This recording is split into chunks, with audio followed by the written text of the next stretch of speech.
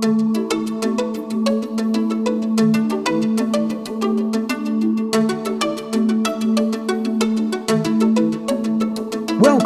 to the Jerusalem Lights Podcast with Rabbi Chaim Richman, whose goal is Torah for everyone. I'm your co-host, Jim Long, and now Rabbi Chaim Richman. Shalom, Jim. How are you? Shalom, Rabbi. Shalom from the hills of the Ozarks. Actually, we're in the foothills of the Ozarks here in mid-America. Well, you'll have to tell the census taker exactly where you are. And shalom from Jerusalem, and shalom to all of our wonderful listeners. I have to tell you, Jim, here we are in the month of Elul, and I have been getting some requests to blow the shofar on the podcast for those people that don't have an opportunity to hear it in person. You know, there's an idea that we blow the shofar every day during Elul in the synagogue. It's actually a rabbinical decree because the Torah mandated, the Torah mitzvah of shofar is, of course, Rosh Hashanah. That's the divine service that's mandated by Hashem himself for Rosh Hashanah. But we also blow it as a rabbinical enactment every day during the month in the morning, kind of to open up our hearts in the deepest way. The shofar has a very powerful effect on the soul. Will you be one with what's called is it called the tekiah?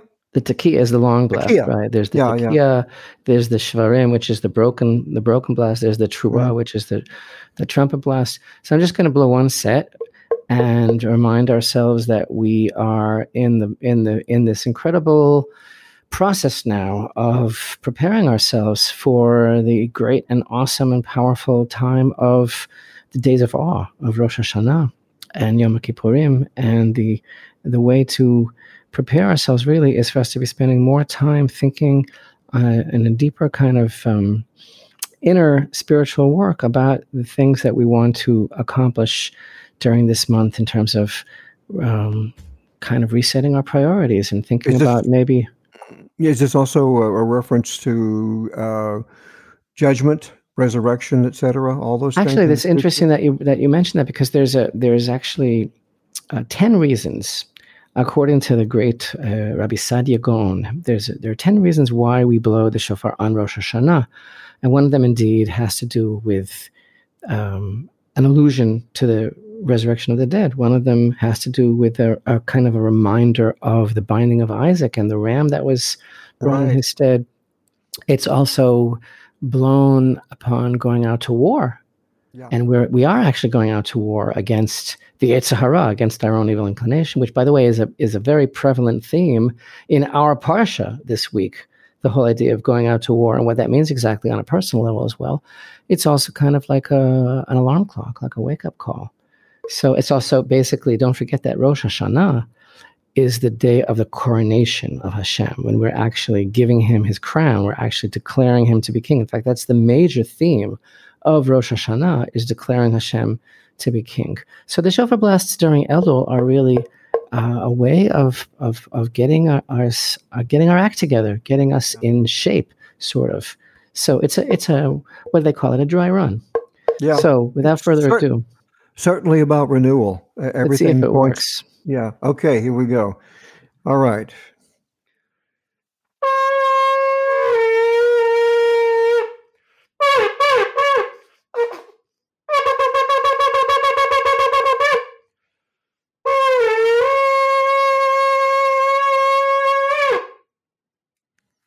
Wow.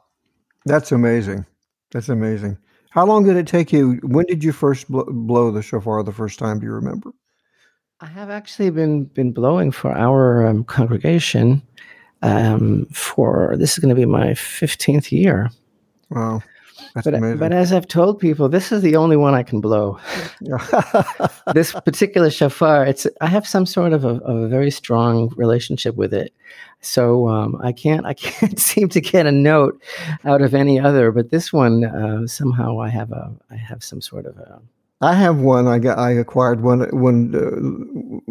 during a trip to Eretz Israel, and I haven't been brave enough to try it yet. So anyway, very impressive. And so we go. So this is a preparation for as you point on every level, a And every renewal, level. And a rebirth. begs the question also for all of our listeners, Jews and non-Jews, everybody who loves Hashem, everyone who finds themselves in the Torah of Israel. What is our main priority during this month of Elul? And I know we've spoken about it so much. Everybody knows already. The concept of Elul is that it is a revelation of and a manifestation of that which has been inadvertently laid by the wayside during the course of the busy workaday year, in terms of the fact that we have a strong and vibrant relationship with God. And that's the main thing. The main purpose of life is to get that connection going, and to realize that that's our only real priority, our relationship with Hashem, that we are to our beloved and our beloved is to us. Song of Songs 6:3. And when you say that, it is a hallmark of this parsha and the previous parashat, all this month. The hallmark is these mitzvot in all of these are seemingly unconnected, and some of them are seemingly, big, heavy air quotes, trivial. And yet, again, we're going to see with this parsha that these are not to be ignored. They're not fallen by the wayside.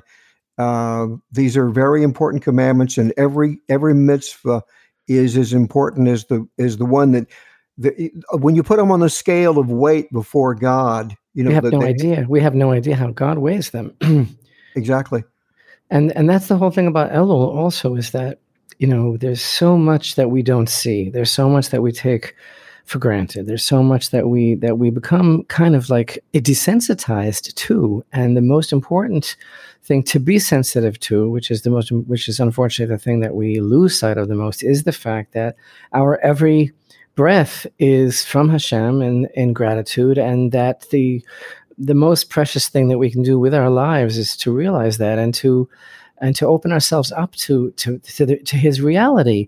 And that's really what Torah is, after all. It's more than just a guide or a lifestyle. It is a rope that He's throwing us. It's a rope. It's a lifesaver that He's throwing us to be able to navigate through all the falsehood of this world. And again, Elul, it's like I've said, it's like kind of like an emergency room, where we're able to get this kind of like resuscitation to reconnect. Because face it, honestly, it's not easy to maintain a vibrant relationship with God all the time. But Elul is like a pause. It's like a pause. It's like we really grab hold of ourselves and shake ourselves awake and say, what in the world have I been doing with my time? How in the world have I been spending my time?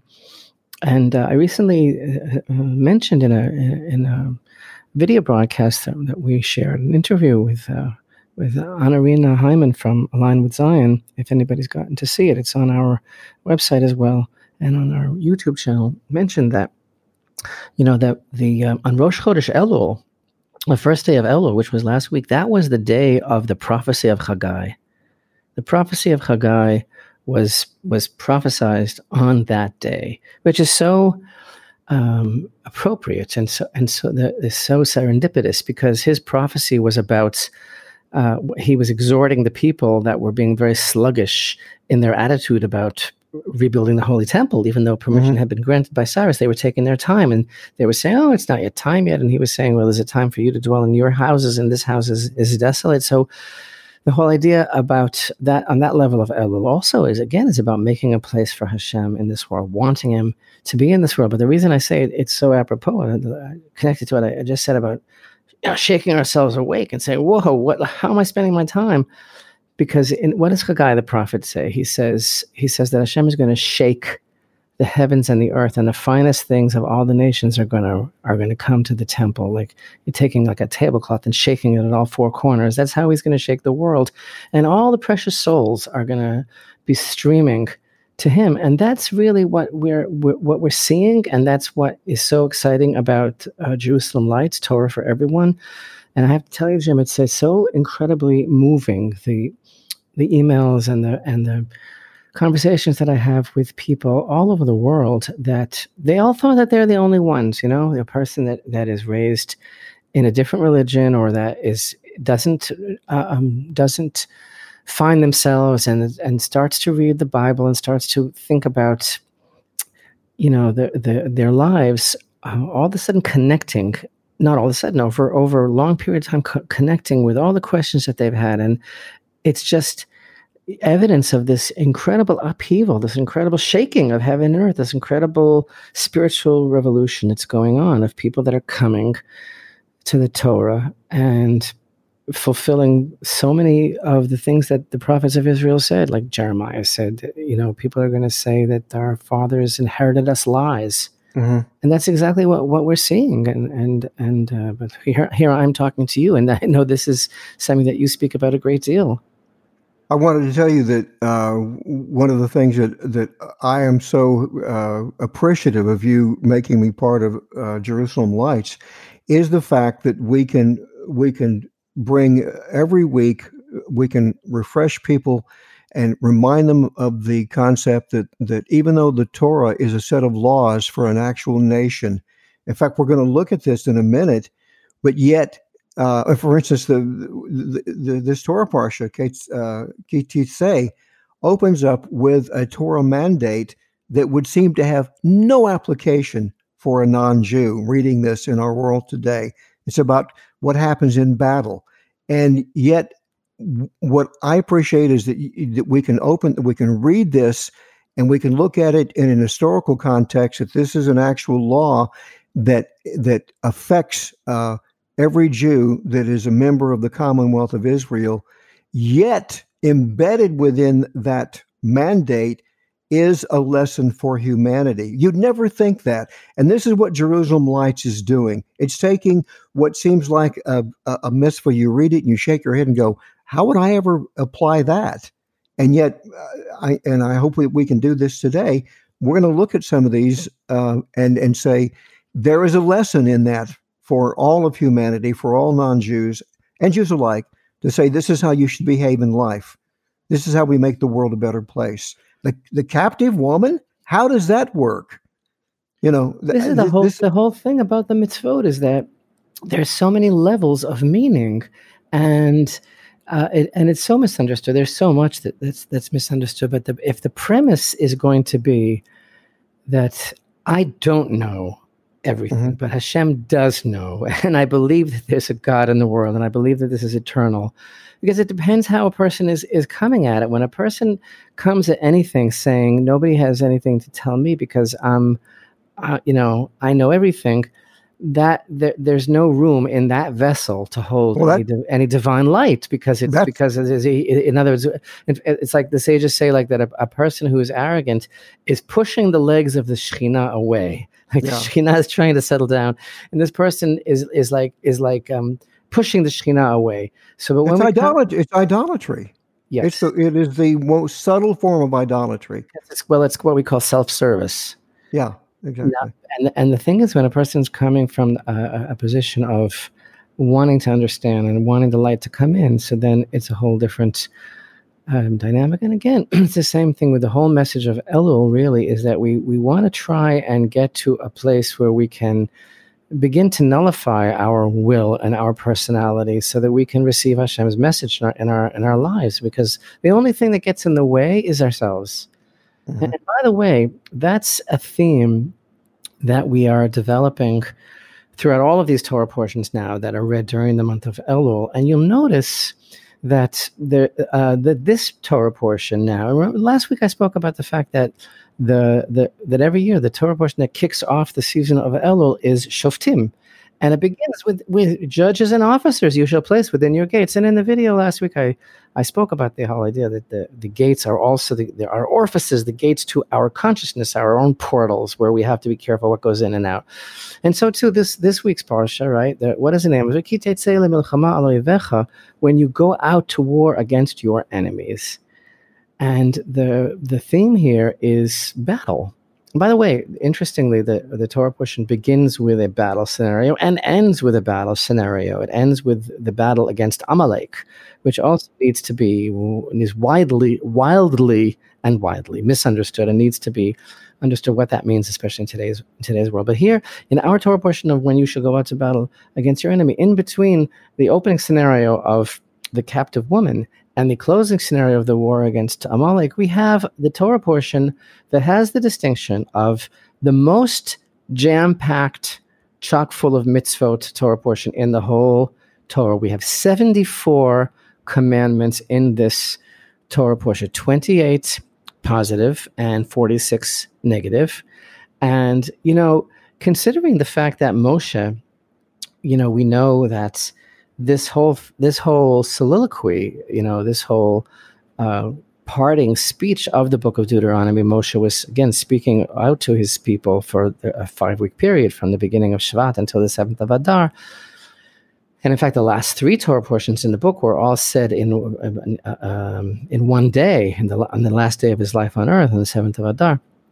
And the titles here in the month of Elul are all apropos to the spiritual themes of Elul: going out to battle against your enemy, placing the officers in your gates. The question arises, since this is Moshe's last will and testament, why did he wait until now to give over all of these mitzvot? These commandments, some of them are built on things that were said previously in other chumashim and other parts of the Torah, but many of them, this is their first appearance. And obviously there is an urgency here because the people are going to be going in. Everything that's going on here in Deuteronomy is about setting up a model community, right? A society that will be reflecting God's values in the world, based on everything that we know that God cherishes: justice and compassion, and basically affecting every area of life. The 10 Commandments were like a outline of everything, and all of these commandments actually plug in to various aspects of the 10 Commandments. And this is a whole science in understanding how they're an outline, and everything is an offshoot of those basic categories.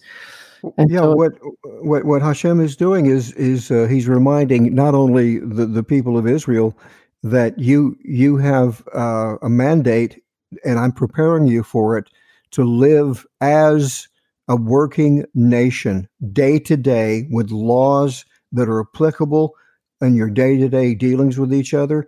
And I think also it's a way to remind other people that Israel is really that the Jews represent an actual nation, and this is why some laws are applied in a very specific fashion. The way, especially the ones that we're going to see today, that seem so odd and so strange, but they're actual. You could call them civil laws, and the point being is that, and we've discussed this before, and I've been ridiculed for saying that Judaism is not a religion, that it's a nation.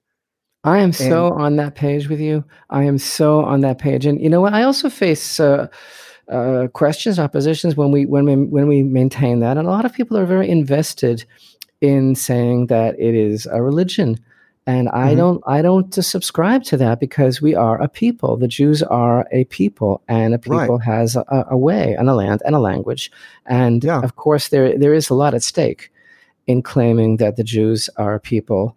And there is a very big practical difference. And the practical difference is inconvenient and to some Jews, and politically incorrect, because the greatest single practical application of the difference between being a people and being a religion is the land factor.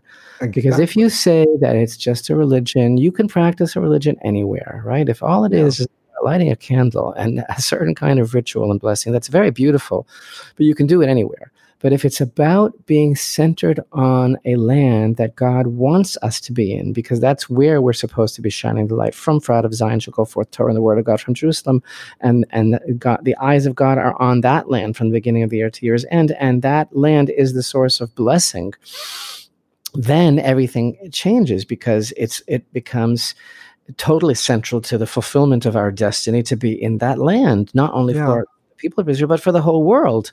And it reinforces God's concept. And the concept did really, God is saying to the readers of Torah in these instructions that God believes in sovereignty of a nation. That this is... Ouch, there's that word again. Oh, ouch. Yes. Yeah. And I think when people can relegate Judaism to just being a religion, that's all it is, then as you say, you can, it doesn't matter, you don't need a land if you're practicing a religion. In fact, I think you said that even more eloquently than I did. You just did. And you can delegitimize Israel by doing voila, that's exactly what is being done. Mm-hmm. So the thing about all these commandments is that, first of all, like you mentioned, that they have significance for the whole world, ideally. And there are different types of commandments. There are the mishpatim, which are like ethical commandments. There are chukim. There are edot, which are like testimonies to Hashem's relationship with Israel, that He's commanded certain things. There are chukim, which are laws that are beyond our comprehension, that are decrees, that are divine decrees. But even the mishpatim, even the laws that we think we can understand because they seem to make sense to us on an ethical level, actually the sages teach us that we're not supposed to do them because we understand them. Yeah. Or because we think that they make sense. We're supposed to do even those laws that are so sensible and that are so based on morality. We're supposed to do them because Hashem decreed it. And you know what? There's a very important reason for that. And open up your heart in the deepest way. But honestly, as soon as a person starts fulfilling the mitzvot because they make sense, and because that really is so fair and that really is so compassionate. But then when you have a mitzvah that doesn't seem to make sense, you'll be able to say, well, you know what? I think this is antiquated. I think maybe God didn't say that. I think maybe this is not relevant. For example, who needs to kill Amalek today? That's ouch. That's a hard one. We'll talk more about that, I'm sure. But I'm saying as soon as we start deciding what makes sense to us and what doesn't make sense to us, then we are amongst all of those people who have basically writing their own religion on their own terms. This Torah portion is full of those mitzvot and hokim that seemingly don't make any sense, especially in today's world. And they're definitely not politically correct. Right. Right. Now, look, there's a lot of things that obviously do make sense as far as sexuality and relationships and accusations and sanctity and rights, people's rights and all this sort of thing. And then there are things that are difficult for us to understand, beginning with the beautiful woman, the captive woman, who basically it seems that this is an accommodation to lust. We're saying that there's a soldier who is basically overcome when he sees a certain woman who, of course, you have to understand that the women were used. In other words, rather than the Torah objectifying this woman, the enemy objectified their own women by having them dress in very seductive garb and putting them out there to seduce the men and all of this sort of thing. So basically, the Moabites did this. Yes. So basically, Torah here is saying that the man, rather than succumb to a forbidden situation, should have some sort of a license. Just wait. Now, this is on a simple level. On the simple level, it should be licensed to him, and the process that the Torah prescribes here basically is okay. That he is overcome with his passion, with his heat, so he brings her home. And we have to underscore, this is during battle. This is during a war. Yes. Yeah. Only during a war. Yeah. So he captures her, and rather than take her as a result of her desire, she first has to sit for a period of time in the home. She has to make herself unattractive. She has to vent her feelings for her family that she left behind. She has to become not attractive anymore. And then if he still feels the same way, then he is allowed to. In the video lesson this week, I want to go into this in a much, much deeper level.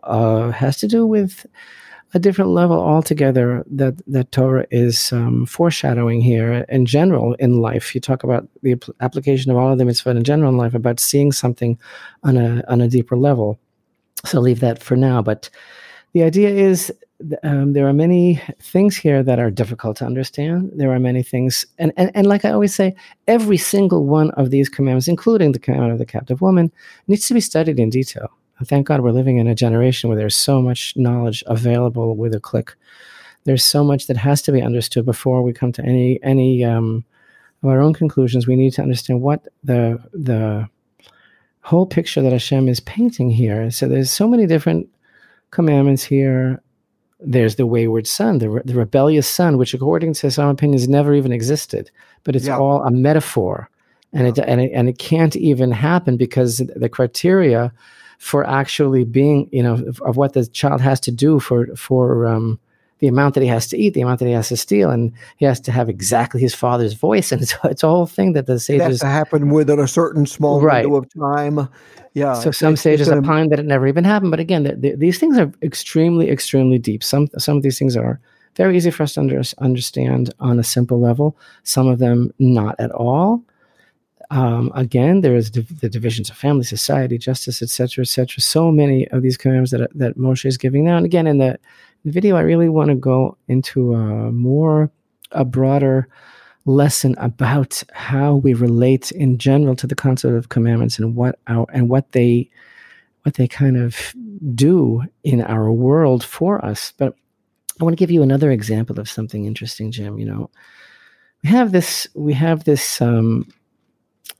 mitzvah here of the...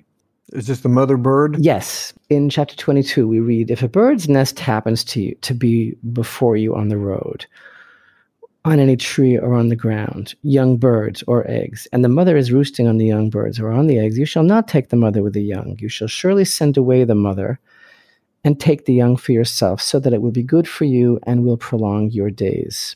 Now, this is, first of all, an amazing, amazing thing here. I wish I had 2,000 years to talk here, because there's only 2 commandments in the whole Torah about which it said that if you fulfill this commandment, it will give you length of days.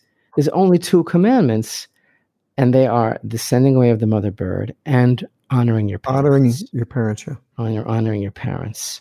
And by the way, the 2 are connected on a very deep level. So here, what is this commandment? A person is walking, and let me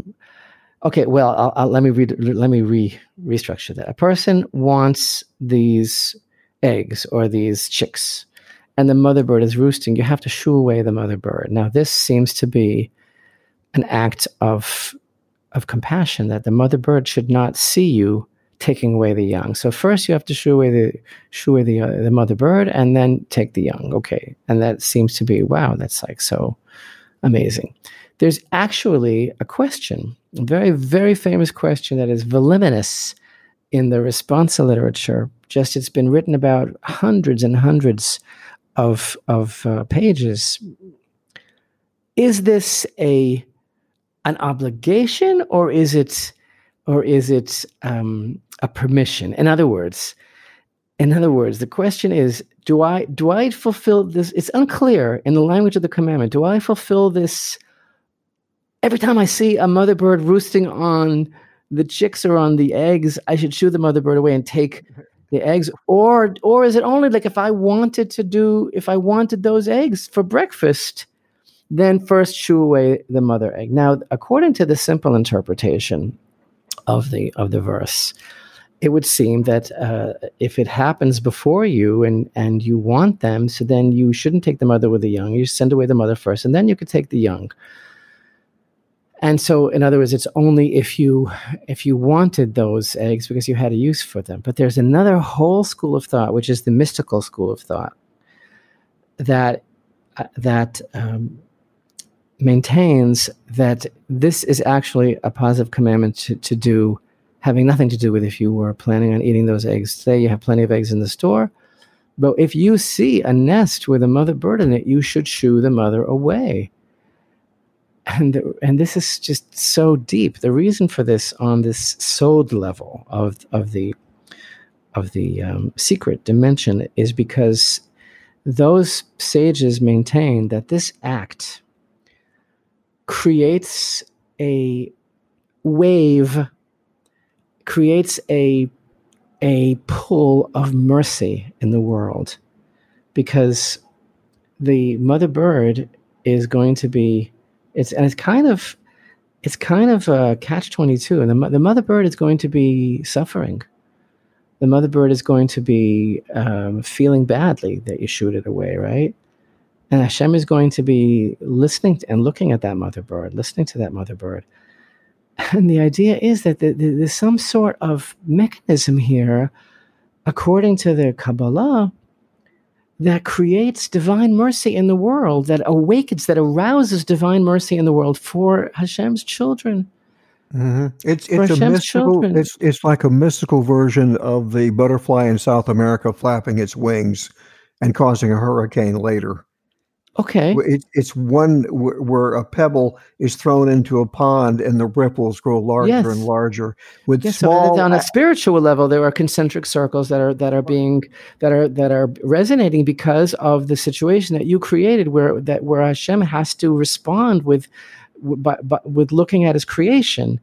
And you know why this is like so incredibly apropos? Because Jim,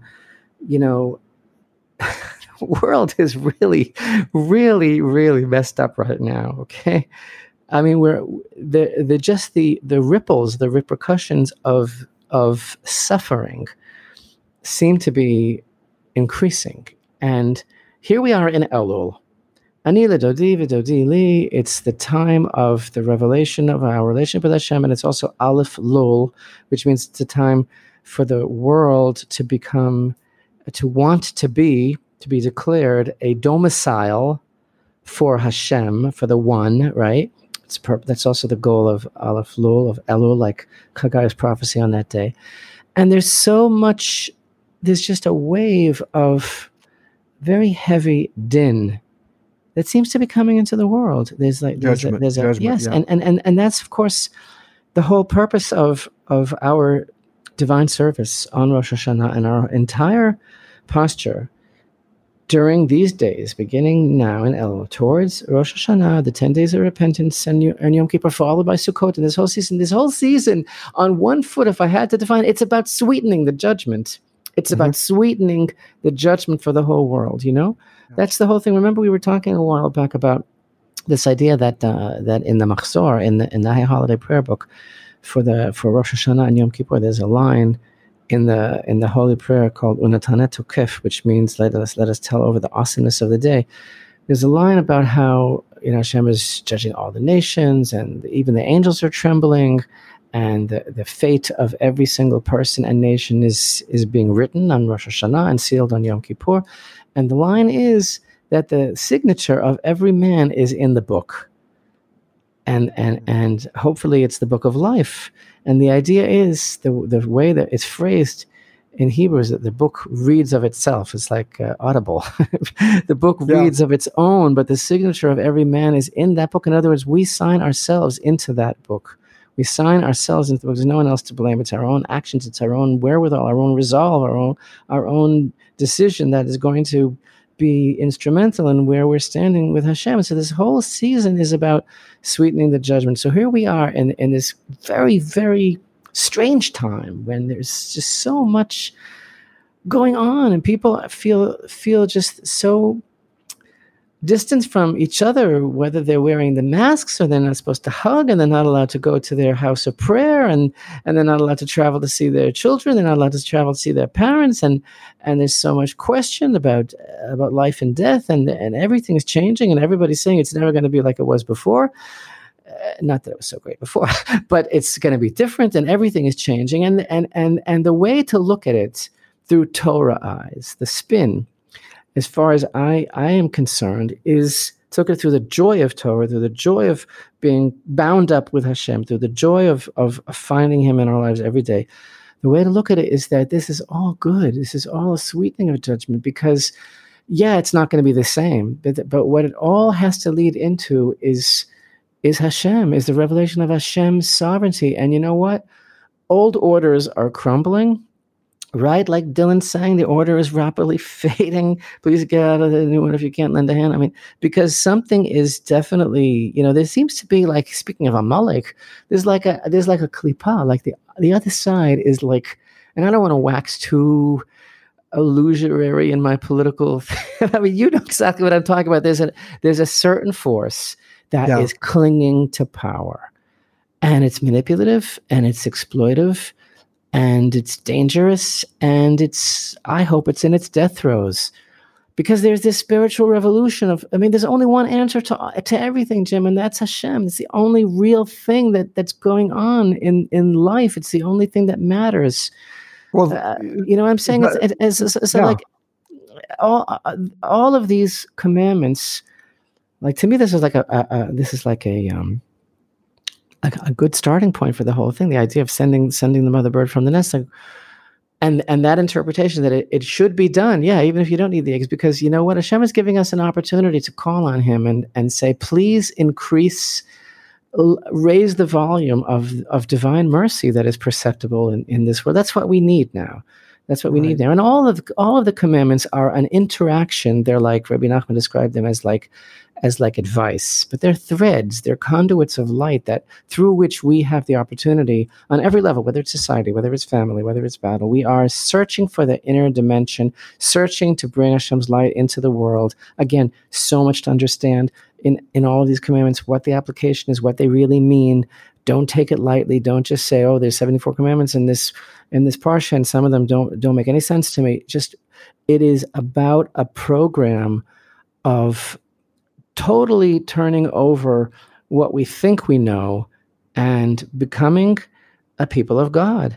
The theme that seems to really run all through this Torah portion, even with the captive woman, all the way to the mother bird and the going out and helping your neighbor when one of his livestock has gone astray, building the parapet, the barrier around your roof. It seems to be that God is saying, I care for you. I created the concept of care. And I simply, on another level, a simpler level, Mabel, He's saying to us through these mitzvot, I want you to care. Just simply care for another person. Just, as someone used to say, have a care. Yes, but again, even if there's something that we are required that does not seem to us to be merciful, it's still Hashem's decree. Yeah.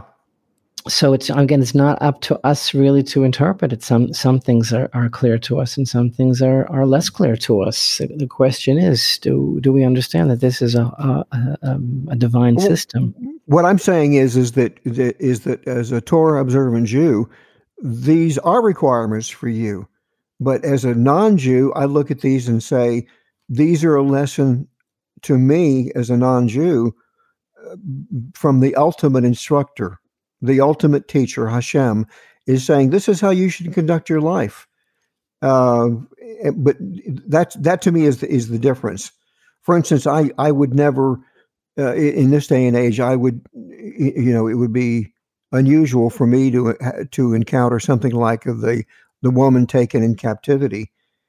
And yet, because the Torah is eternal, and it will, and the teachings in it are deeply embedded in the idea of a righteous society, that we can find application in these things. Again, in our video this week, I hope to be speaking about the inner dimension of this commandment, which definitely has an application in every relationship that we have, because it has to do with looking on a deeper level.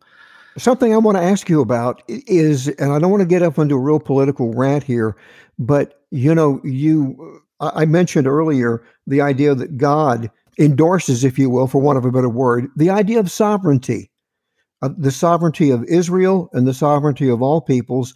So how do you, as a Torah scholar view something like this new development with the United Arab Emirates and how it's being hailed as a wonderful step forward to peace?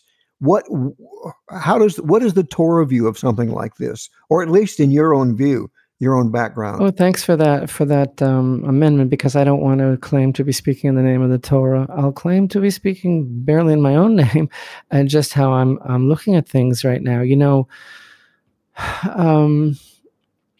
It doesn't really make a lot of sense to me. There's a lot of questions about the timing.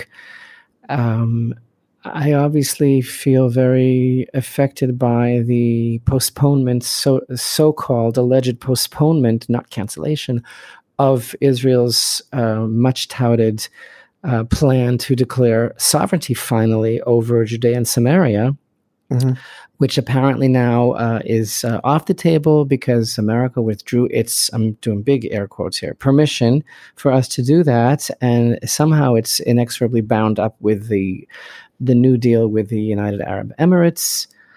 Apparently, the Secretary of State, Pompeo, has indicated that there are other Arab nations that may be soon to follow. In terms of some sort of new alignment with Israel, there's also talk of a summit soon, and of course,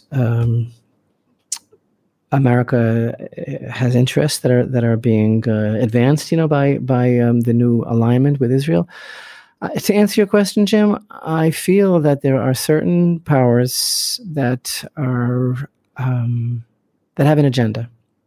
Call it globalism, call it whatever you want to call it.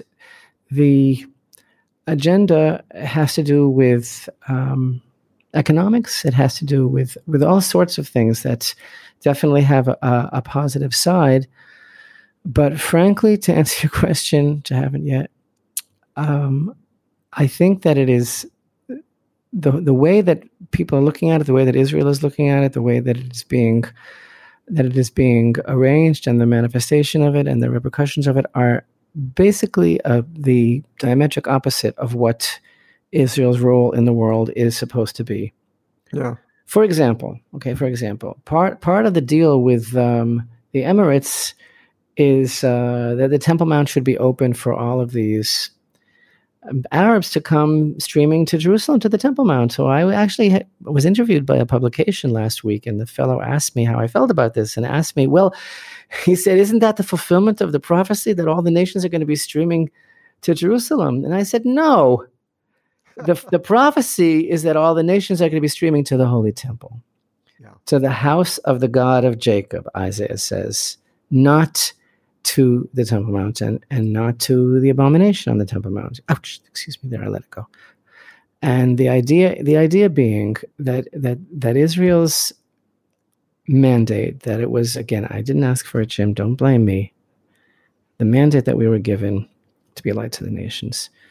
The way to do that is not through all of the wonderful things that we do, which is a side benefit. And I'm talking about technology, and I'm talking about medical advance, I'm talking about science, I'm talking about all the wonderful things that the Jewish mind is able to contribute to human advancement and betterment. That's all, I think, just kind of like an automatic side benefit of what we are, but the purpose of the Jewish people's existence is to bring Hashem's light into the world. When Zechariah says that 10 men from the nations will grab hold of the corner of a Jew, they don't say in that verse, because we heard that you developed antivirus, which we did, because we heard that you developed Intel chips, which we did, because we heard that you are the best doctors, lawyers, whatever it is, which we are, because we heard that you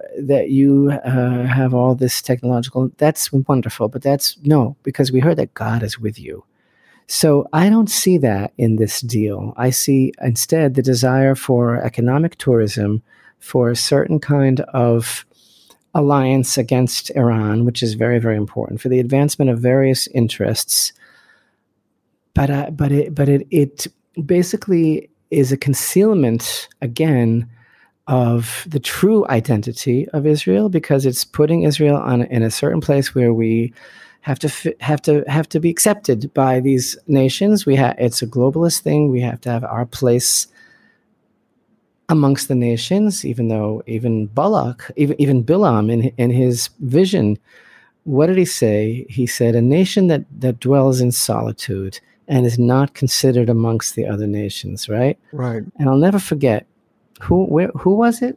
At one of the peace treaties, I don't remember if it was Yitzhak Rabin. I don't remember when it was, who it was, but one of the Israel's leaders, maybe it was even Netanyahu, I don't remember. At some signing, that verse was quoted, where Bilam said, looked into the spiritual inner dimension of Israel and said, it's a nation that dwells in solitude. And I don't have it in front of me exactly which chapter and verse, but it's in Parshat Balak, and is not considered amongst the nations. And so the Israeli leader said, no more is that true, because now we're like I'm one of us, right? Yeah. I think that was from the movie. You like movies? I think that was from Romancing the Stone with Danny DeVito. I think he said, "I'm one of us. I'm one of us." So now that he said, "Oh, that's no more," but he didn't understand that verse that Bilam was saying, that Bilam was saying, a nation that dwells in solitude, it's a compliment. It's a compliment. It's not a curse. It's not a derogatory thing. It's not a put down. It's not saying, "Oh, no." That's exactly what we're supposed to be. I'm not saying we're supposed to be isolated. We're not supposed to have an interface or interact, but we have a purpose. The purpose is not being fulfilled through these agendas, and so it's kind of dubious to me right now.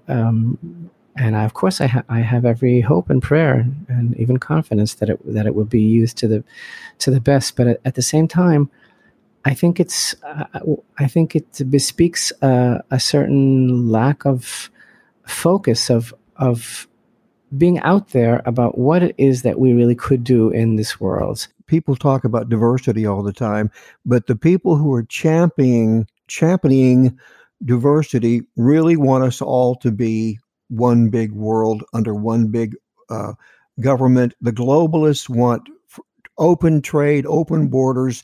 And the reason that goes against Torah is that God is saying every nation has a right to its own sovereignty.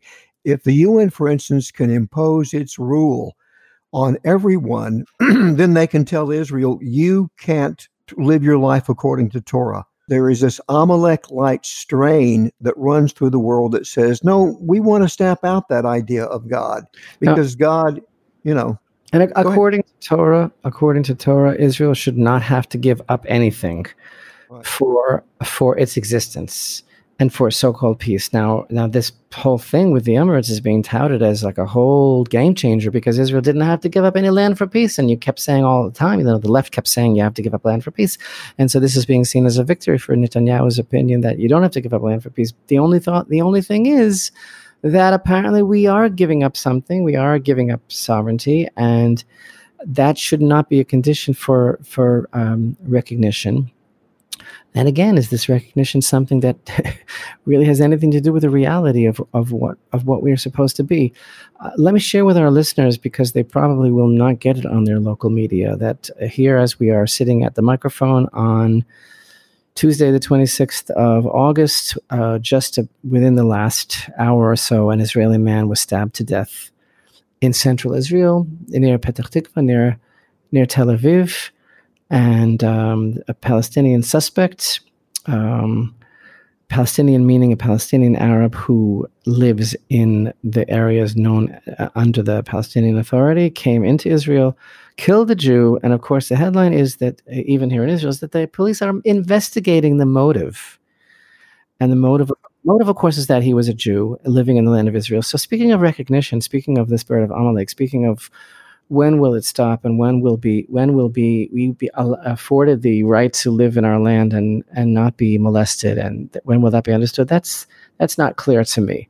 It's not clear to me. So we may have, a peace deal with the Emirates, but this just happened, and maybe they'll say it's because of that. Maybe the Palestinians are, big air quotes, like you said, I like to say, frustrated. They're very, very frustrated because they feel that they were left behind, because they feel that the world is not paying attention to their cause, which is the death of every Jew and the total restoration of all of these lands to this non-existent entity which has no roots here in this land. Yeah.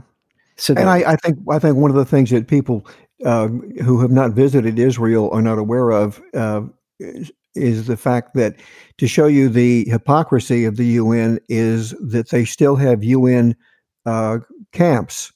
They have camps for displaced Arab Palestinian people in these UN camps. The camp. Anytime you see a picture of these UN camps, you always see children staring through through the fence at what looks like freedom on the other side. But what they don't show you is the open gate at the entrance to the camp that never closes. That people drive in and out all day long. They go to work, and they just live there. They're not interred there. That have this deal. There were so many countries that gained independence around the same time that Israel was formed, and of course the Arab League had a whole plan of destroying Israel, and they thought that it would go very smoothly, and it didn't go smoothly, and so they encouraged their people to flee, and the whole deal. You're well aware of all of this history, and whether it is whatever the percentages of the fault of whether it's the UN or the actual Arab leadership, they have purposely kept their people under these conditions for almost 70 years, because it's just all these people are to the Palestinian leadership that has embezzled billions of dollars, right? And Abbas is following that tradition of Arafat, billions of dollars. All their own people are to them are useful idiots. They are cannon fodder. Exactly, they are just pawns. Yeah. And they don't want their situation to change because they want to be able to show the world that Israel should be destroyed. Yeah, I read a very telling account in a book published in 1956, before there was a Palestinian state, a so-called Palestinian state, as they like to call it. Years before that, and it was by a British diplomat who had once spent time in Israel as a spy during the 40s. And he was, in his book, he reminds people that Arafat's grandfather had been a guest of the Nazis when he visited Germany. And the gentleman's name, by the way, is Meiners Hagen. He was a British Christian who also was an early Zionist. And he was having dinner with an Arab diplomat. This is in 1956. And in his diary, he said, in 1956, he even asked the Arab businessman and diplomat, he said, "Why don't you close these UN camps? You don't need them anymore. The Arabs are free to move about. They don't have to live in a camp." And he said, "You don't realize, Mr. Meiners Hagen, that this is the best public relations tool we have against Israel." He admitted that. It's publicized in the book. So anyway, listen to me. It's so frustrating, all of this history, and a person really has to study what's happening here. It was the idea of the final solution was presented to Hitler by the Mufti of Jerusalem, right? And this is a historical fact that the Mufti of Jerusalem met with Hitler, and of the current Mufti, and he. Mm-hmm. is the one who came up with the idea and urged Hitler that the Jews should be exterminated. And you know what? 2 days ago was the anniversary of the terrible massacre in Hebron in 1929, which had nothing to do with neither with the territories of 1967, nor with the establishment of the State of Israel. It was in the time of the British Mandate that was a horrible slaughter of the Jewish community of over 60 men, women, and children that were savagely, brutally murdered, raped, dismembered. but under the eyes of the British in Hebron. They took hatchets to Jewish women. It's unbelievable. It's unbelievable. Anytime I urge our listeners, when you, God willing, you're able to visit Israel, go to Hebron, and there's a museum there for this that is set up to remember this massacre. And in the meantime, they can learn about it online as well, the massacre in Hebron in 1929. So, Jim, you wanted to speak about Amalek, right? And here you go. Here you have a commandment that is to remember what Amalek did to you on the way. And of course, we're referring to Exodus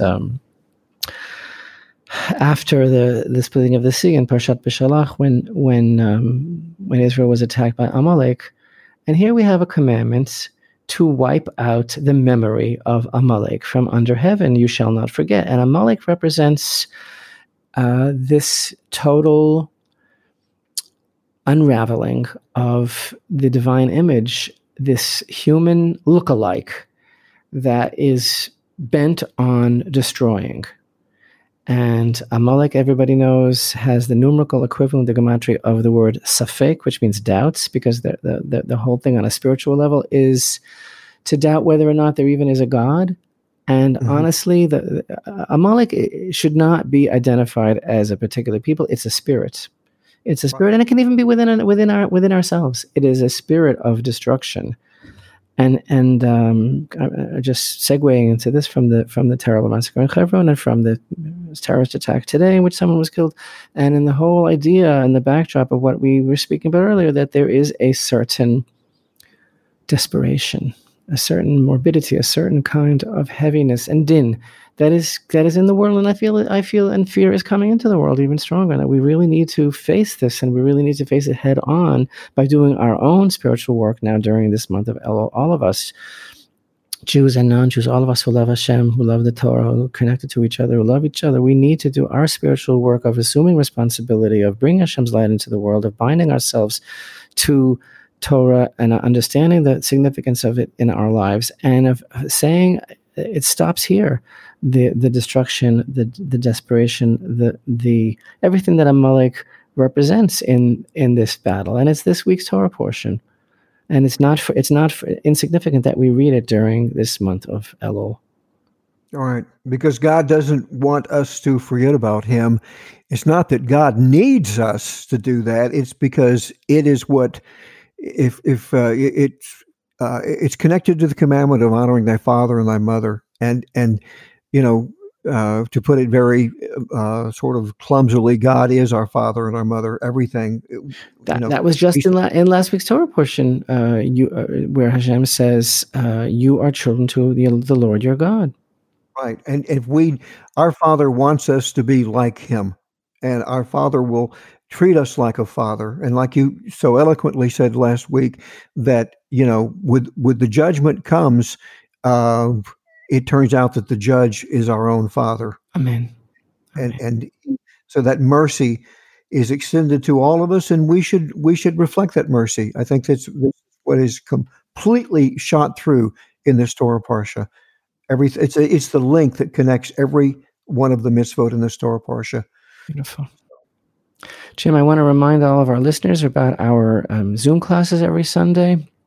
Anyone can email me at rabbi@rabbireifman.com for the Zoom information, the password and meeting ID, and also for for links to the recordings of previous Zoom classes. We're having a really wonderful time, and we're in the middle of a series now about the forefathers of Israel and some real universal life-changing lessons there as well. And I want to wish everyone the continuation of this wonderful season of Elul, of getting close to Hashem, of getting real with ourselves, of taking responsibility, of waking up to the reality of our relationship with Hashem and with each other. And as usual, James, I wish you there in the foothills of the Ozarks in Arkansas, I wish you a beautiful week. And you're a beautiful man, and I thank you for being my friend. I thank you for being my friend, Rabbi. Thank you very much. It's a blessing. Shalom, shalom.